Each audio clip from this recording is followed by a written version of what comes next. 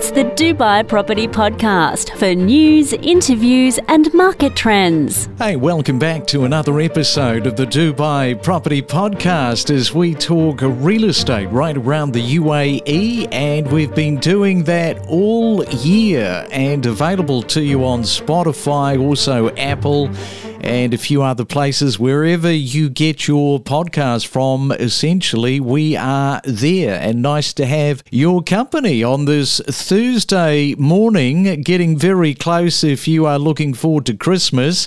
It is December the 21st, not a lot left in 2023. And if you are feeling the stress and the pressure of Christmas, you're probably not alone. It's the time of the year that parents hear the words, "why?" followed by, "but why?" and then followed by, "you promised."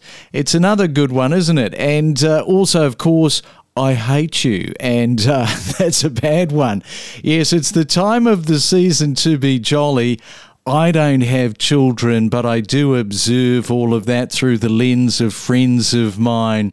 Well, it's been another busy week for us as we bring you another episode this morning of the Diary of a New Dubai Real Estate Agent as we catch up once again with Lillian Lecambion. And a very good morning to you, Lillian.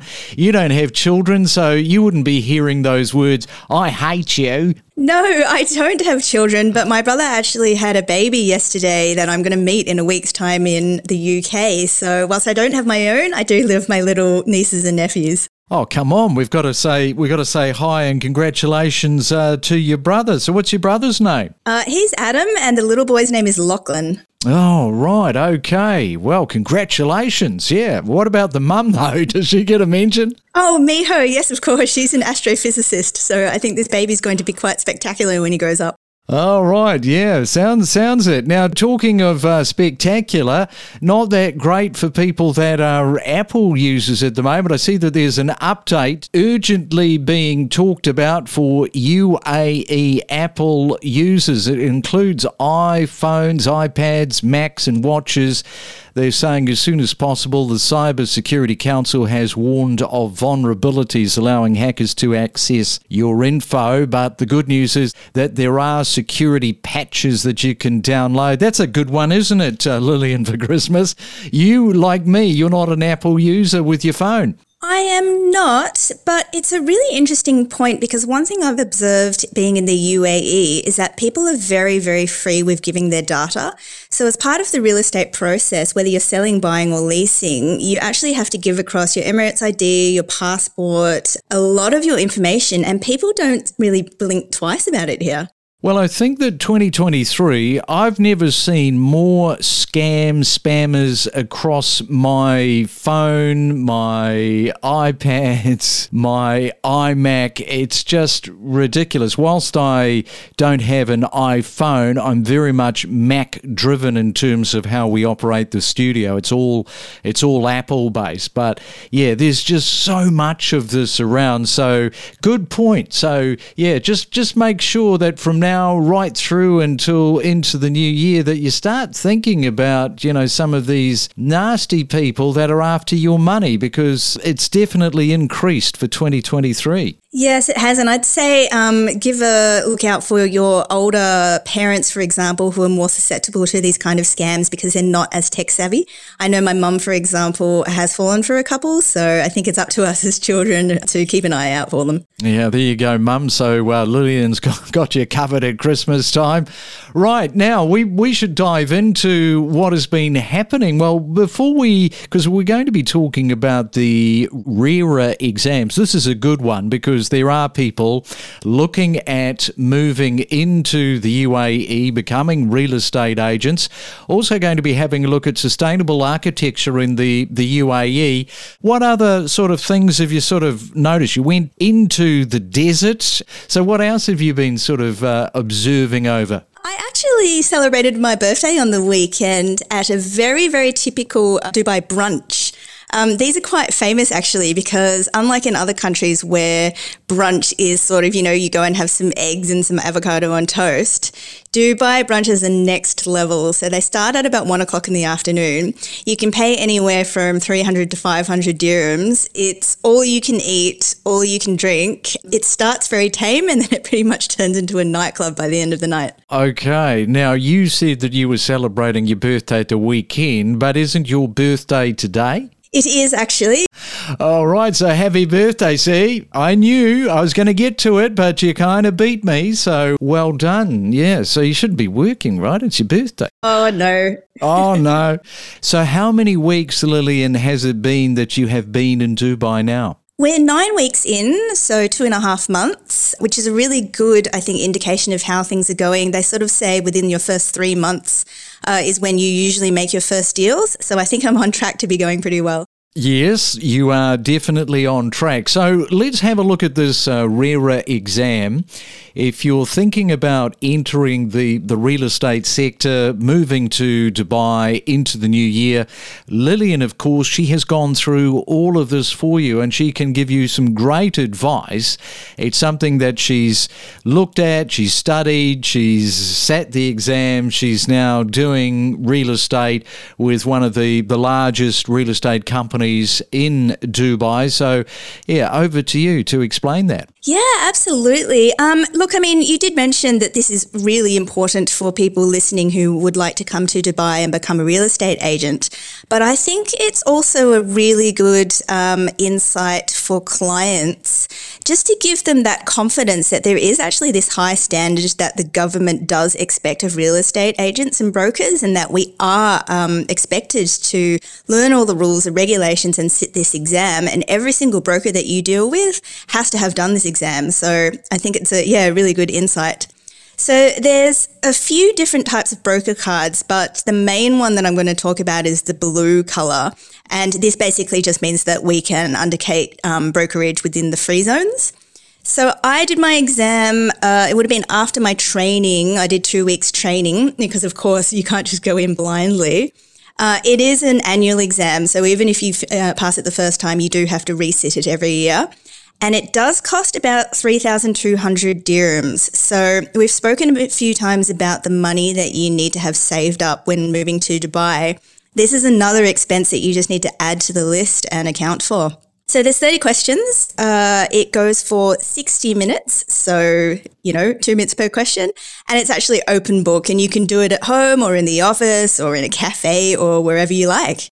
Okay, and what about the process of actually leading up to the exam itself? Yeah, so of course there was a lot of study.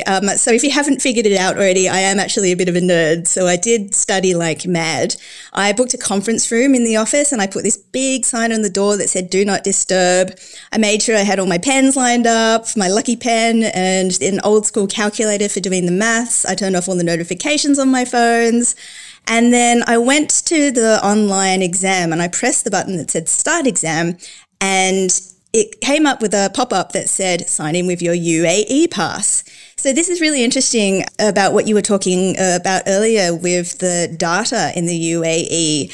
So the UAE pass, for people who don't know, is something that every single resident has to have. It's an app on your phone and it's the world's first secure national digital identity verifier. So if you think of it a little bit like an all-in-one passport, ID card, face recognition, fingerprint, it's a little bit James Bond. And we, of course, use it here for signing things like documents or applying for government services and for verifying your identity, such as having to start the RERA exam.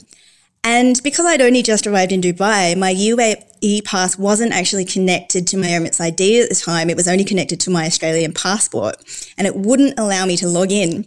And I had this kind of 6-hour window where I had to do the exam. So I had to jump in this cab, go out to Al Barsha to the Happiness Centre to find a physical person so that I could scan my thumbprint, scan my Emirates ID, update the pass, and then zoom back to the office 3.5 hours later. And I was just so stressed by the time I actually sat down and did the test. Oh, wow. Yeah, that's a major, really. That's just setting you up for an extraordinarily stressful exam, even though you've done all the due diligence and the swatting for it. Yes, it was very stressful. Look, I mean, the good news is that I did obviously pass.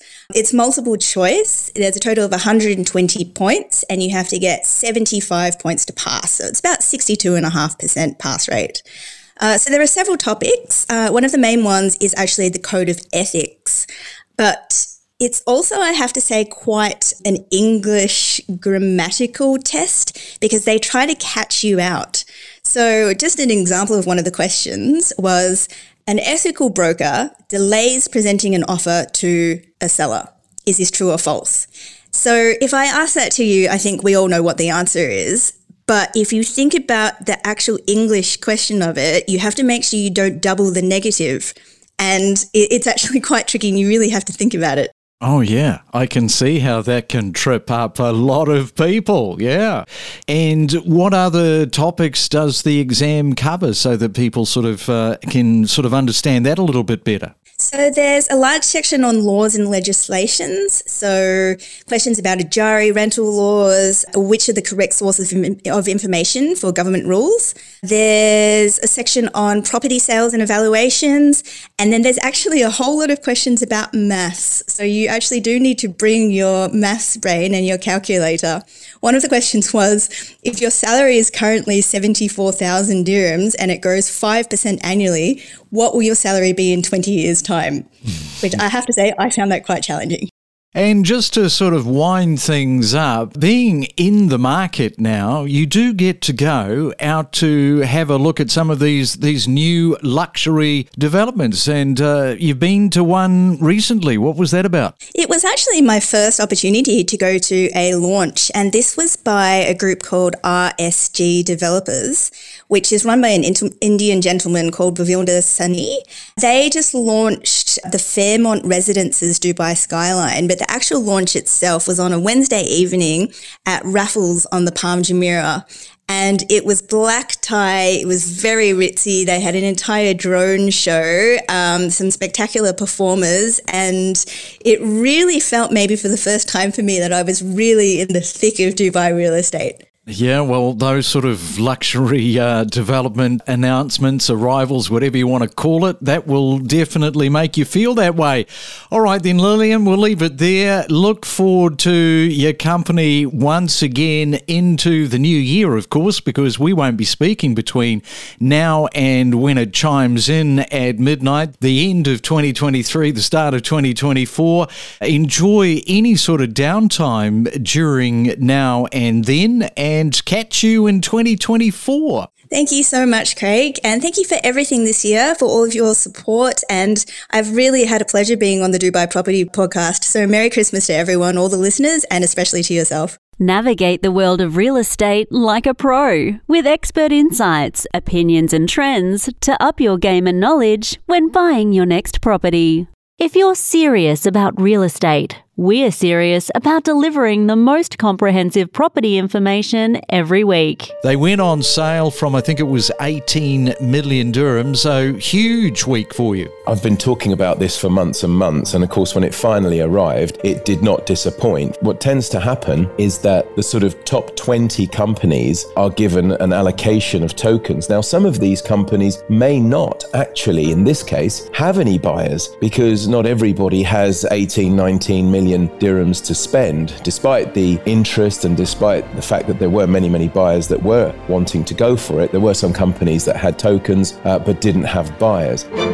The skyline is constantly changing, growing and expanding. The Dubai Property Podcast for all things real estate.